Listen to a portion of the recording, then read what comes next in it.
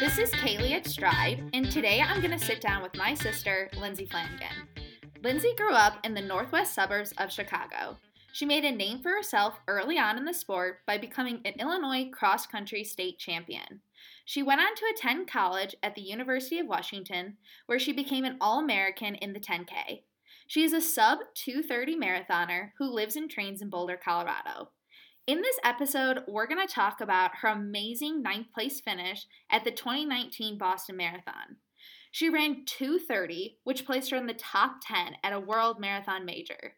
She now has the Olympic marathon standard, and we're going to discuss what her training was like leading up to it. So let's get started. All right, Lindsay, thank you so much for being here with us. Can you just tell us a little bit about how you got into the sport? Yeah, I'm excited to be here. I love what you guys are doing at Stride. It's I took kind of a different path to kind of get into the sport. I actually swam from ages probably 5 to 16 and always have been a swimmer. My brothers, have been a swimmer. And it was just something we all did. And I did a cross country camp when I was still in the 8th grade. I had a friend that wanted me to do it. And so I did this summer camp just for fun. And by the time I got to high school, I swam my freshman year. But the coach actually remembered me from the summer camp 2 years prior. And he came to my classroom and asked me if I would run indoor track. And I kind of laughed because I had no desire to run indoor track. I had my club swim team, but he convinced me, and I remember, running my first indoor race and winning it. It was an 800. I ran a 2:35, and I was, everyone made me feel like I was some superstar, and I was like, what the heck? What is this running thing? How am I already better at this than I am at swimming? So I did track my freshman year, and I made it to state. And after that, the coach sat me down and told me that I could be a really good cross-country runner.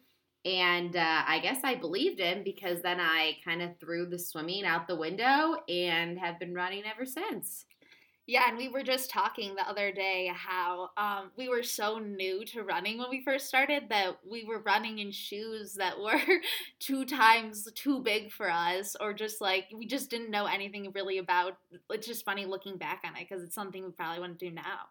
But so then you won state, you won cross-country state, and then you decided I want to run in college. How did you decide what you wanted to do, where you wanted to go?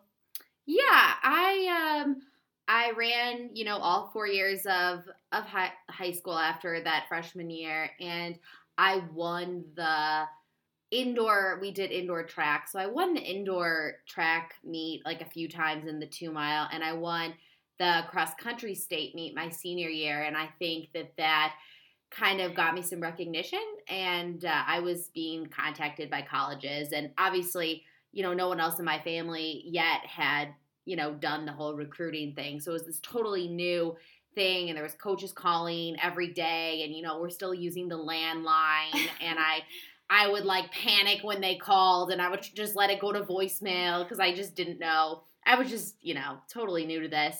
And, I took visits to Washington. That was my first visit.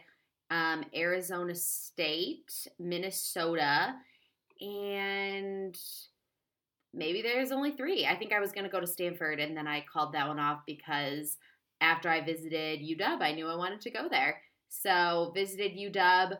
I liked the team. I liked the coaches. Kelly Strong was the assistant coach who recruited me, actually, and she was fantastic. So I was sold after that first visit, and really didn't even need to go on the other ones, but did take 2 more just to make sure that things were right. Yeah. And then, so you had a great, obviously, collegiate career, but really it came down to your 5th year senior. You took a 5th year at UW, and you made it to NCAAs in track and field for the first time, made it in the 10K. What was it like standing on Hayward Field? And were you thinking in your mind at all, like, I want to continue running after this, or like, this is something that I'm super passionate about? What was going through your mind? Yeah, I mean, it took me 5 years to get to that meet. So even though I didn't do as well as I would have liked to at that meet, I think just getting there was pretty big for me. And going into that meet, I had already spoke to a few coaches, post collegiate coaches, who were actually going to be at the meet.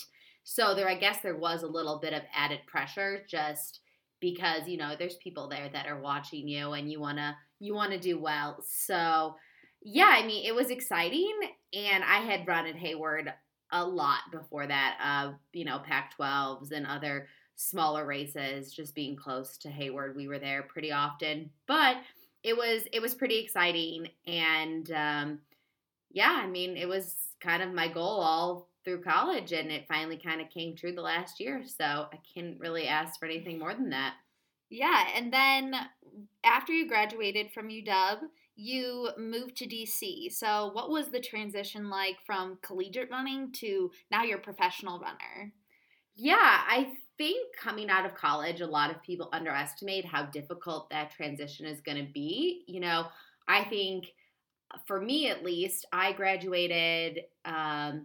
Well, I guess I graduated in March of my fifth year. I was just working my fifth year, like in that track season. But pretty much right as soon as track was done, I moved out of Seattle. I went home for a week or two, and I was in DC by the end of July. So it was a really quick turnaround, and um, I'm not going to lie, it was really hard for me. I think you go from this, team, you're in this environment where everything's kind of taken care of for you, and you're like coddled a little bit, and Very you have, structured. yeah, it's incredibly structured. Like your whole day, like, I'm going to go to practice, I'm going to go to school, I'm going to do my homework, I'm going to go to bed.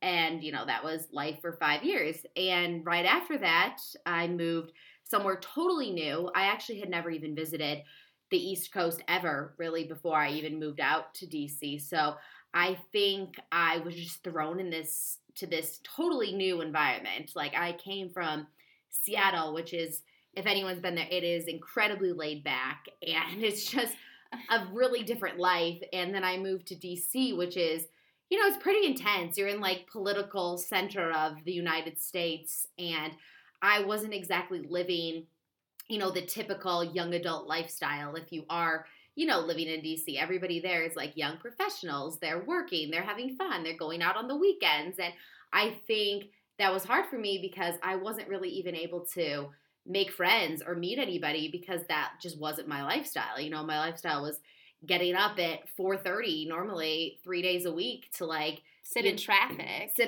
to go run. And because it's brutally hot there in the summers, and you just had to do that. So I definitely had a hard time adjusting. I think it took me probably about a year to kind of adjust, but I'll always be incredibly grateful for that experience because I mean, not many kids right out of college have like funding and like a group that takes them in, and it can be really difficult. So I honestly can't imagine graduating, trying to get a job, trying to run. It would have been a disaster. So having that structure, and I think, having a coach that believed in me and kind of got me, right out of college, I was able to make some really big improvements. So I always give him a lot of credit to that. And yeah, I just think my biggest piece of advice for people graduating is always just like, don't throw yourself into this crazy new experience thinking that like everything is going to go like according to a plan, because nothing ever really goes according to plan. You don't have to have it figured out as soon as you graduate. No, you don't. And honestly, I'm 28 and I feel like I'm still figuring it out. I've moved like all around the country, several times, but yeah, it takes time to figure it out. Yeah, and then when you were in DC, you were sponsored by Mizuno. Yeah, I was really lucky. Right out of college, in 2014, I signed with Mizuno, and that went all the way through the end of 2016. So I had support for 2.5 years, which was really really beneficial at that time. Yeah, I mean, definitely helpful. I mean, you're a 2-time Olympic trials qualifier, both in the marathon and in the 10,000 meters. Also, you went to the 2015 Pan American Games. You're a silver medalist. Congrats. But what was it like wearing like the USA jersey and just wearing USA on your chest and representing your country? Yeah, the first time I represented the U.S. was in 2015 at the Pan American Games. And it was kind of funny. I had run the Houston Marathon in January that year and wasn't planning on doing another marathon. I was only 23 when I ran my first marathon, so I was such a baby. So young. I'm so far behind. No, my biggest piece of advice, everyone, just wait to do your first. You don't need to do it when you're 23. But anyways, I ran my first marathon in January, and we weren't planning on running another marathon until probably the trials, because this was in 2015. But I was contacted at the end of May by USATF, and they asked if I wanted to run the marathon at the Pan American Games. And at the time, I had just been running 10Ks. I even jumped on the track and ran a Peyton Jordan. That's still my PR from 2015. And I was a little nervous because they contacted me in May, and the race was the first week of July. So there wasn't really like a marathon build-up per se, because there just wasn't time. But, I think being young, I didn't know when I would get that opportunity again, and luckily I did, but at the time I didn't know I was going to. So I agreed to do the Pan Am Games, which to this day, after having run Boston and a host of other marathons, I will still always say that is the hardest race I have ever had to run. I had no idea what to expect going into it, and it was about, I want to say the race started at 7 a.m. and it was already 75 degrees, 100% humidity in Toronto. Mm-hmm. And we did this outrageous loop that it was 4 10K loops with a baby add-on in the beginning, but you just like were running in the heat, like the sun is beating down, and you would go into this park and climb this like, I was probably like a 1.5 mile long hill and do this crazy hairpin turn, run down the hill, and you're going to do that 6 times. And I remember driving the course the day before, and the hill was so steep the bus couldn't even get up like the hill. And I was like, oh my gosh, like how am I going to do this? I've only run one marathon. It was in Houston. It was pancake flat, the best weather I've ever had in a marathon. To this day, it was about maybe not even 40 degrees at the start and 0 wind.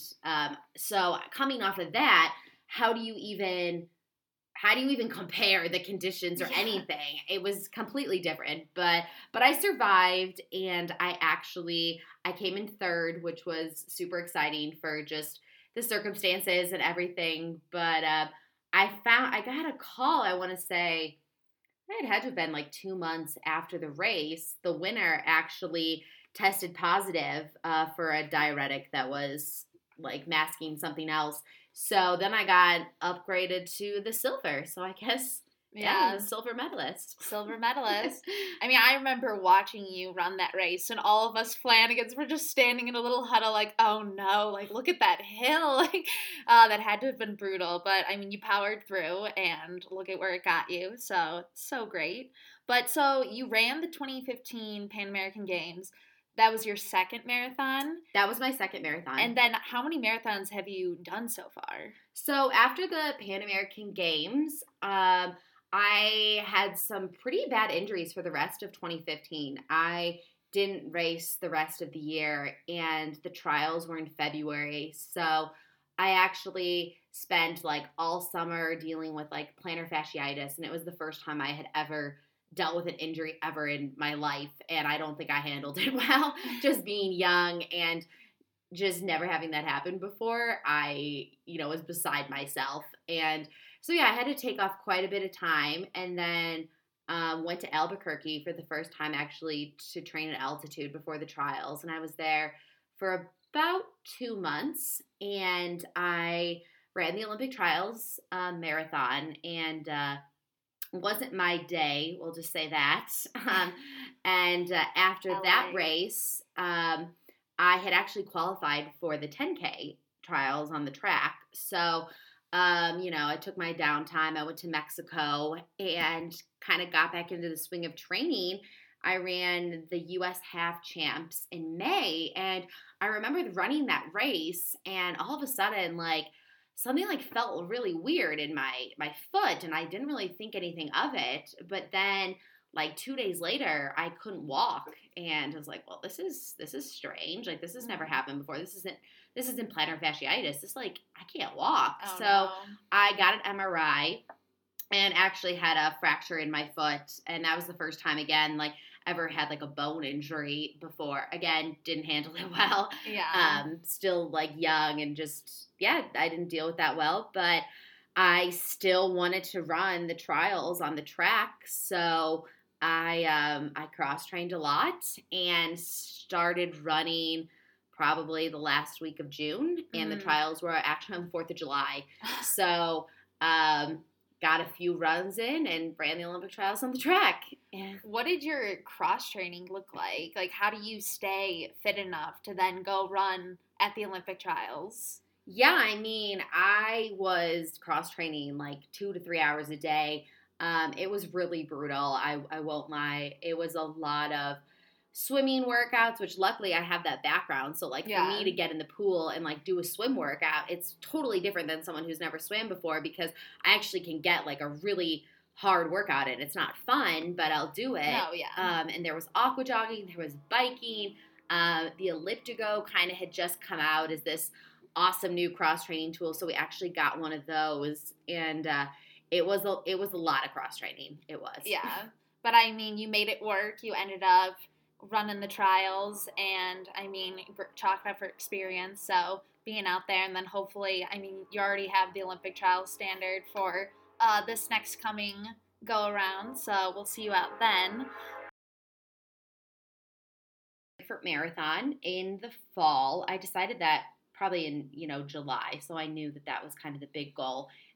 So started training for that, and like again was dealing with like a lot of foot problems. I think after the fracture and the plantar fasciitis, there was just like so many things I was dealing with that before Frankfurt I had to take off another probably 4 weeks, so I only really got like a 6 week buildup, but was again able to like cross train and just kind of power through. And I had a huge breakout race. I ran like a 4-minute PR in the marathon, and I broke 2:30 for the first time. I think I ran 2:29:28, so that was pretty big for me. And then after that, my Mizuno contract was up, and I actually signed with Nike for 2017. And 2017, I ran the Boston Marathon for the first time. I was 11th, and I think I ran like almost 2:35. I just think I totally underestimated that first 10K downhill, and I think I didn't like callus my quads probably the way I needed to actually be able to run that 10K downhill and then actually perform the rest of the race. So I ran Boston, and then I ran the World Championships in London that year as well. And that was kind of the theme of 2016, 2017. It was just rough. I had another injury going into the World Championships, and kind of wasn't able to run until the Wednesday of the actual race. So it was mentally really challenging, but I think you learn a lot about yourself. Just, you have to be positive, and you have to just believe that maybe you didn't get to prepare the way you wanted to, but, you're going to go out there and do your best. Yeah, and I mean, you ran at the World Championships, and you only ran how many days beforehand? 4 days beforehand was your first run before you ran a marathon? Yeah, I started on Wednesday, and I knew I would probably be fine at least halfway. I mean, anyone can muscle through a half and just run average, but the last 10K, I think I had like some 8-9 minute miles.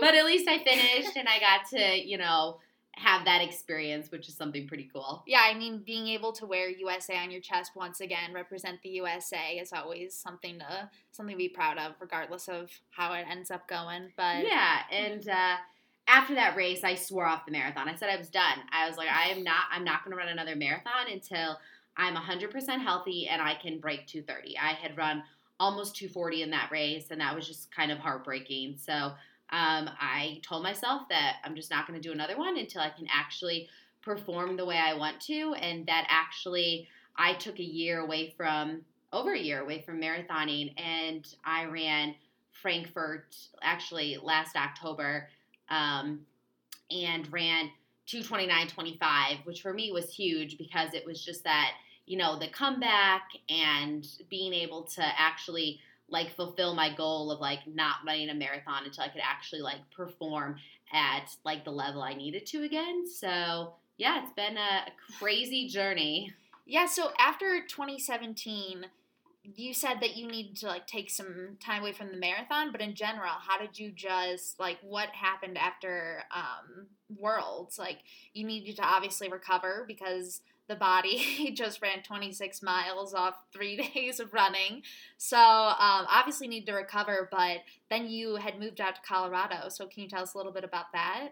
Yeah, in 2017, before Boston, I actually had moved to Colorado Springs, and I was just still working remotely with my coach from DC. But we just thought it'd be beneficial to train at altitude. I always wanted to train, at elevation, and we just kind of randomly decided on Colorado Springs. So I packed up the car and I moved out there. And prior to the World Championships, my teammate at the time, Serena Burla, was coming to Boulder to train because she had family out here, and I thought, well, it's silly for us to train like an hour apart. I'm gonna move to Boulder for the summer.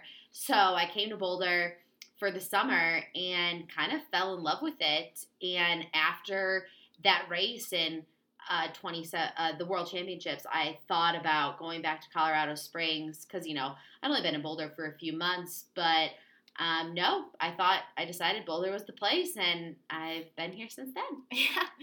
And so, who are you working with now? Like, who is your coach now? Yeah, at the end, after the World Championships, I parted ways with my old coach. We still have a really good relationship. I still see him at races, and he gets a lot of credit for like helping my career take off because.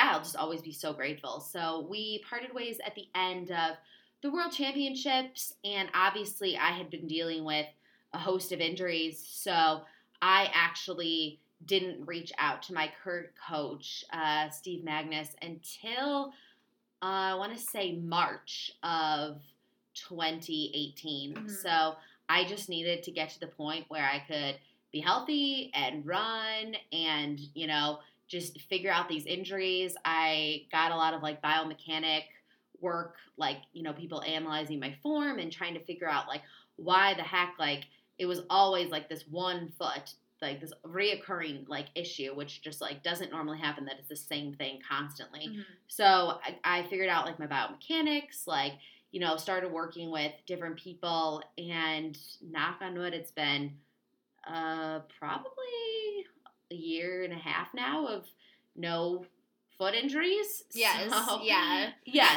So, yeah, in March of last year, I reached out to my current coach, and we've been working together since then. Yeah. And so when you guys first started working together, I knew that you kind of did like some shorter, just fun races, kind of get back into the swing of things. And then it was your first marathon with Steve was Frankfurt Marathon. Yeah, I mean, I'm not going to lie. I was incredibly out of shape when I started running. I reached out to Steve in March, and I remember I told him I wanted to run the Cherry Blossom race. And I'd only really been running like for maybe a month and mm-hmm. maybe like 30, 40 miles a week. Just like I hadn't been running at all. And he was like, well, you can do it, but we got to be realistic like about how this is going to go. And I was like, no, it's fine. I want to race. So I did, yeah. And it went exactly how he said it was going to go.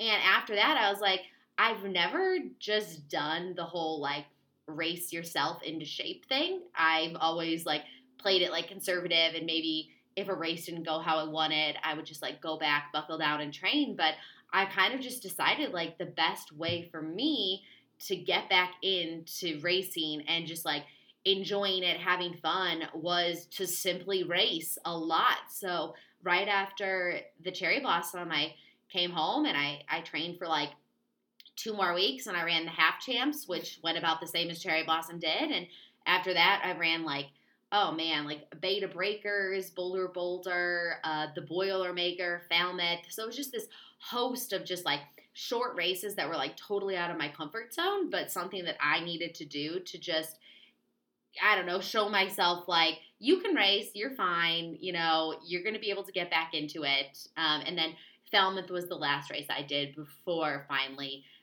buckling down and like starting the marathon segment.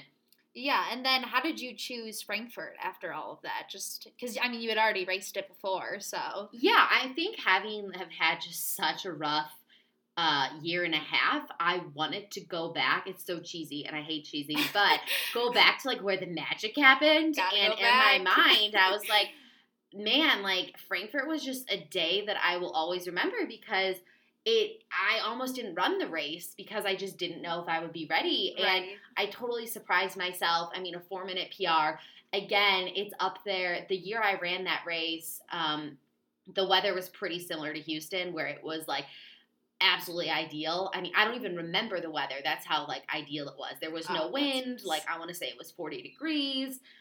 Everything about it, like it was this magical race. It really was. So I talked to my agent, and we were like, all right, it's about as late as you can go, like without doing New York City, which I knew I just wasn't ready for. So, yeah, I was just like, all right, let's go back to the magic. And so, we decided on Frankfurt, probably in July. I knew, again, right around that time that I would do it. And, that marathon segment was interesting. I think really the main goal was just to get to the starting line healthy. Like, we didn't push the envelope at all. I don't know if I ever ran 100 miles that marathon segment.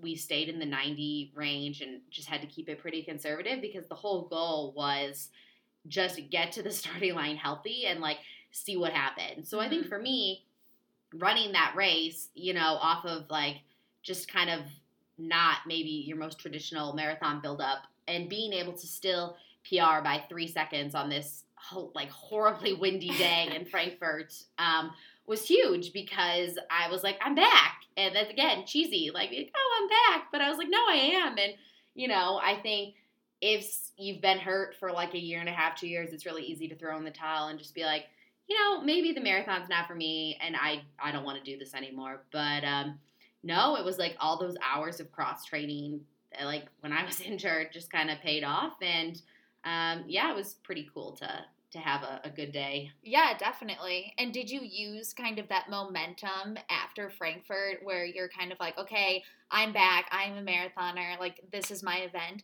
Is that how you kind of got into Boston, or like you were like thinking about Boston? Yeah, I feel like I had unfinished business with Boston, just because in 2017 when I ran it, I was pretty disappointed with how I did. And so I knew with like maybe switching around some things in training and like, getting in that hill work and just like callousing your body to that and being healthy and actually being able to run more miles, I was like, oh, I think I have like a chance to do well there this year. So yeah, I found out about Boston in about December.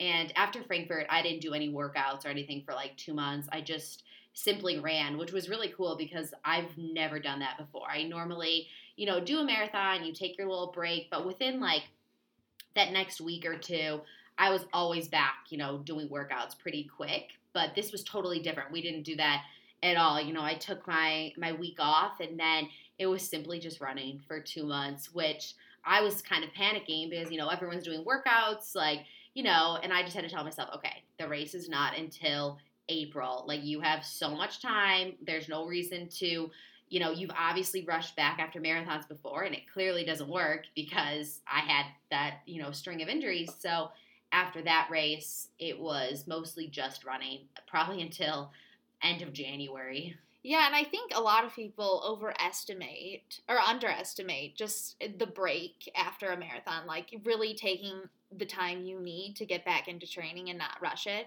Yeah, I think I've definitely learned that. I mean, when I was younger, I was like, oh, okay, I ran this race, like, took my 2 weeks, like, downtime, like, all right, let's start, like, getting back into it. But I think I really underestimated, like, you're not just recovering from the marathon, but, like, you've been putting in so much work for so long. Like, you have to take the time to recover. And I see the people make this mistake over and over again is like, yeah, they take their break, and then in the next 2 weeks, they're back, like, hitting these like hard workouts, and at first they're going okay, but within a month it's not going so great anymore, and it's simply just like you haven't had enough time to recover. Yeah, and it's not always only like that physical, it's that mental. Like you've mentally been putting in work day after day and you just need the time to recover. Yeah, and I think now I do a way better job of like focusing on just like take the break, enjoy your 2 weeks, and then like just enjoy running for a little bit and not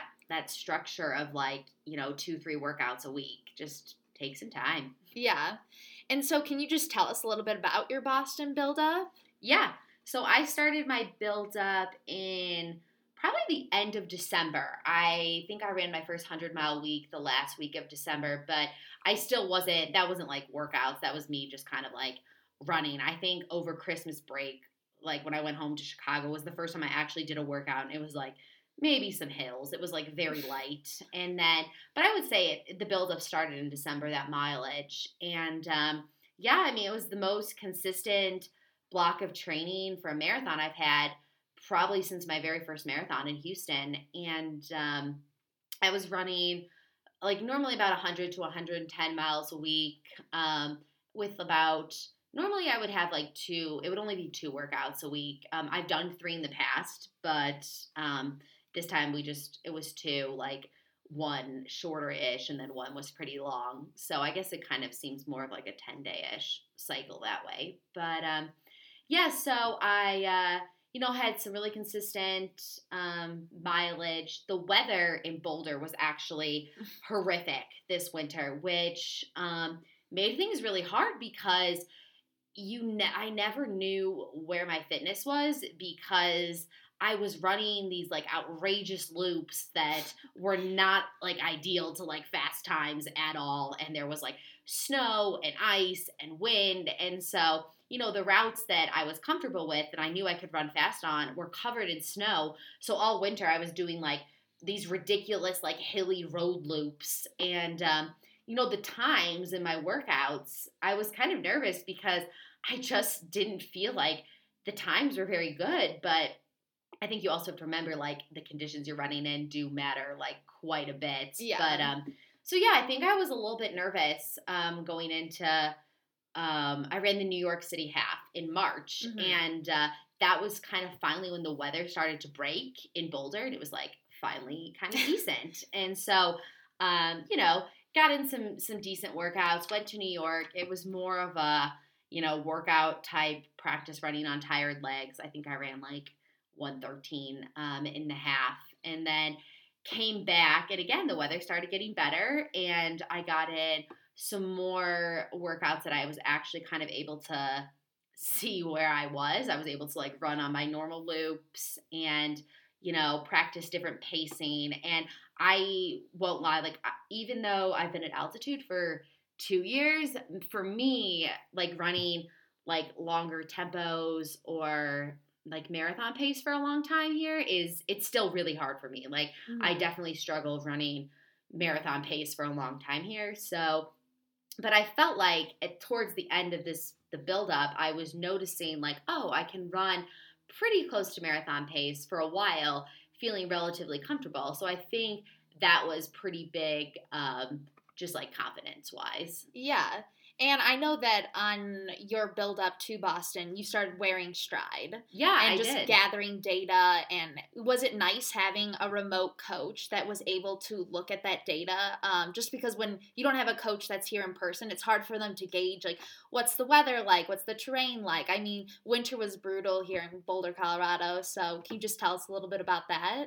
Yeah, I mean, using the stride was huge because I mean, I'm running these like outrageous loops that I wouldn't normally run, but it was cool because maybe my pace was slower, but my power was great, and so I even remember I doing this like steady-ish long run where it was like 5 miles easy, 15 like steady, which just meant like it needed to be a good effort. It wasn't like a tempo. It was like between 6 to 6:15, and it was over hills.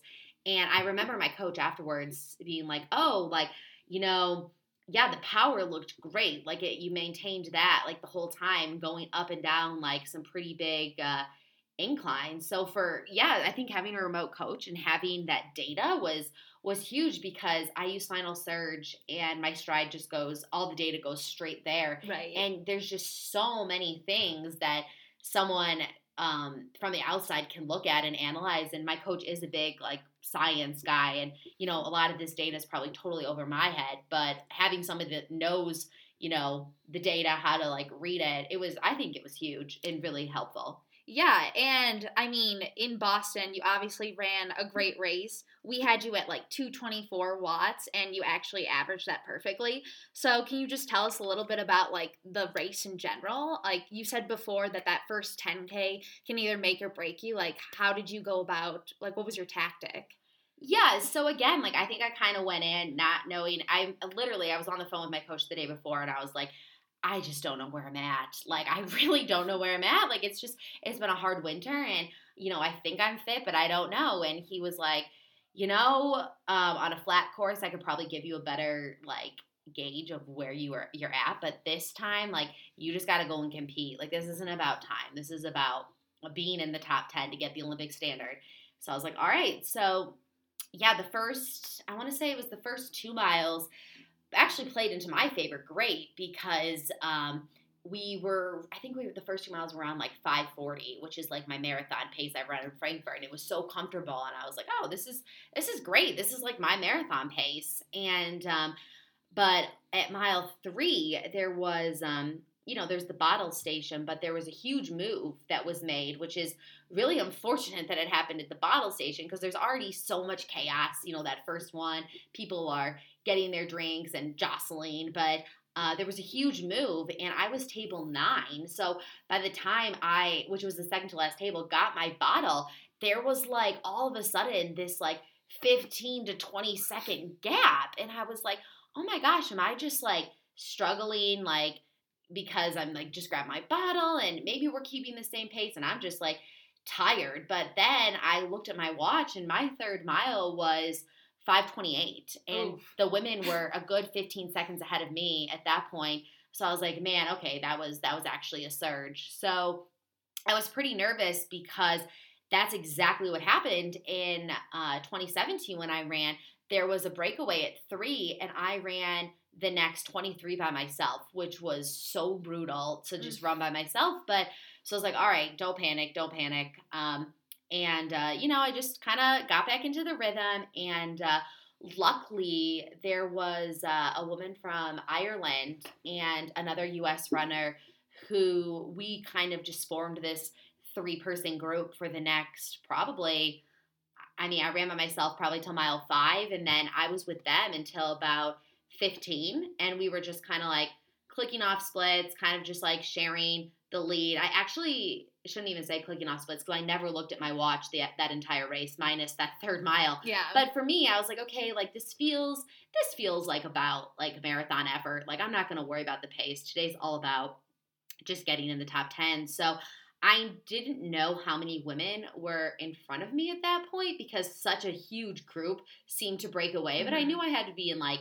probably 15th, 16th, which afterwards that's actually exactly where I was, I think. So yeah, I ran with the women until about 15 miles. And I knew from 15 to 16, there was a pretty significant downhill. And I pride myself on being like a really good downhill runner. Like I might not be You good are a uphill, good downhill but runner. I can like crush the downhill without like really being in pain. Like it's for some reason, it's like my strength is downhill running. So I knew I could make a big move at 15, with that downhill. So I did. I pulled away, and again, like I had no idea how close they were behind me. I just knew that I was gaining momentum, and I mean, listening to other runners, you can tell when people are starting to like struggle. So I was like, Mhm. okay, this is my chance. So I made the move, and in the distance, I saw two women kind of coming back to me. And I was like, oh, I know that, you make that right hand turn at the firehouse and it's hills for the next 4 miles. So I was like, all right, these women are coming back to me clearly, and we haven't even hit like the hardest part of the race yet. So I think I passed one person right by the firehouse and then another as I was like climbing the hill at like, mile 20. So from 15 to the finish, I actually didn't run with anybody, but like you're gaining momentum as you're picking people off. So I think in my mind, I was telling myself, like, okay, you don't know what place you're in, but you have to clearly, like, people that went with that earlier move are struggling a bit. So you just have to, like, stay on it. So, yeah, I made it through the hills pretty well, a lot better than in 2017. Like, this time around, I actually felt like there was more downhill than uphill, which the last time I ran it, I did not feel that way at all. It felt like just a mountain every time. So, yeah, I mean, I think at mile 25, someone told me I was in 11th, and I was like, oh dear God, like I can't be in 11th. Like I have to be at least 10th. And again, I saw some Kenyan runners in front of me that were starting to struggle, and I passed one woman right by this small underpass, like towards the last turn you're gonna do, and then in the distance. It's funny, like the things we think when we're racing, but I saw these bright green socks, and I was like, I didn't even realize it was another runner because clearly I'm like tired. And I was like, oh my gosh, there's another person like that looks like they're coming back to me. And I only have like maybe 800 meters left. So I made the turn on Boylston, or actually on Hereford. And then I turned on Boylston, and you can see the finish line, but I was like picking up the pace, and this green socked runner is slowing down. So I was like, oh my gosh, like maybe the people that were telling me what place I was in was wrong, and like what if I'm not in 10th? I have to pass like one more person. So like it was probably the only time in a marathon I've ever passed someone with like what 30 seconds left of the race. And yeah, I passed her, and then I crossed the line, and there were so many mats. I felt like that. Like the first thing I asked someone was, I was like, "Am I done? Like, did I cross the right line?" And they were like, "Yeah, you're done." And You I was wanted like, to count yeah. at that point. I was like, "Oh my gosh, thank you." And I could see the clock. I mean, I had no idea what time I was running. I didn't look at my watch the whole race, and then in the distance, I could see like 220 something, and I was like, "Oh, like." I wasn't running as slow as I thought. And then I think I crossed, and it was like 2:30:07, which I was like, it would have been, I know I could have made 7 seconds up somewhere in the race just to get under 2:30. But at that point, it honestly didn't matter because you just needed to get the place that day. So, yeah, I mean, that was almost a 5-minute Boston PR, which was pretty cool. And yeah, I mean, you were there at the finish. I was excited. Going crazy. And yeah, I think I crossed. I saw my agent, and I saw you, and it was just like this whole like great moment where you don't get that often. So you just have to like be so appreciative the days in the marathon it works out, because I've seen like you could have your best buildup of your life, and you get into the race and it could be your worst marathon. There's just like it doesn't always make sense. There's no guarantee. There's no guarantees. No, like I've had my best buildups with my worst races, and some of my like not so greatest buildups, and then I've run my best. So I'm super grateful with how it turned out, and it was a special day for sure. Yeah, and I mean top 10 at a world marathon major, like you have that next to your name now. Yeah, and I think being 11th in 2017, but also very behind like 10th place. They were probably a good 3-4 minutes in front of me. I think just making it doesn't seem like a lot, being like, oh, I was 11th and then I was 9th, but it just was like night and day. It was completely different, and I think that was pretty big to just get that finally. Yeah, I mean, it sounds like your training leading up to this Boston, I mean, you obviously knew what to expect going into the race, which always gives you the upper hand, but definitely like working on some of those hills and some downhill running, and just making sure that you're getting the most out of your training. So when you get to the course, you know what to expect. Yeah, I think I suffered like every day on hills in my build-up. Like even if it was just an easy run, like I didn't go on the flat route. I was like, no, you're gonna go really slow, but you're gonna go really slow over the hills, like, and you're just gonna suck it up and deal with it. Yeah, I mean, that's a great way to end your spring season of 2019. But, like, what's next? Like, where are we going to expect to see you? Question. It's a question for me, too. No, I'm going to, like, get totally out of my comfort zone and do quite a few shorter races this spring and summer just because I haven't come close to my 10K PR. I actually haven't even tried. I haven't run like really many 10Ks since 2015, but I ran 32:20 on the track that year and I haven't come close to that speed and I got to get that speed back. So I think it's going to be a lot of, races that are way out of my comfort zone. My first race back will be the mini 10K in New York City on June 8th. And that's just going to be like a rip the Band-Aid, get back out there. I actually just did my first workout today, which it's the 14th of May. So I'm just relying on marathon There's strength. No rush. And, I'm going to get in a bunch of shorter, fun summer races. I'd like to, at some point, get in like a quality half marathon just because I have not mastered that distance at all. And it's funny, for me, the half, I feel like I have to be in really great 10K shape to run a strong half because it is that you're so uncomfortable the whole time. It's not marathon pace where it feels like so natural and easy for a while. Like the half just hurts the whole time. So kind of what I said with the marathon, like I don't want to run another half until I actually feel like I can be where I want to be. So I'll take some time to do that and then kind of deciding on if I want to do a fall marathon or not. Like I have the standard, so there's no, I don't have to do it, but the more experience you can get running the marathon, obviously, the better you're going to be. And the trials are pretty late. It's almost basically not till March 1st. So if you did do a marathon, you would still have, say you didn't start until gearing up again until November. That's 4 months. So we're just gonna play it by ear, see how it goes. Yeah, well, we're excited to see you out there. I mean, summer racing is coming upon us. It is. It's time to hurt again. We're excited to see you rip that Band-Aid off on June. Yes. But no, seriously, thank you so much for just joining us today. And I mean, the Stride community is supporting you, and we love that. Love Stride.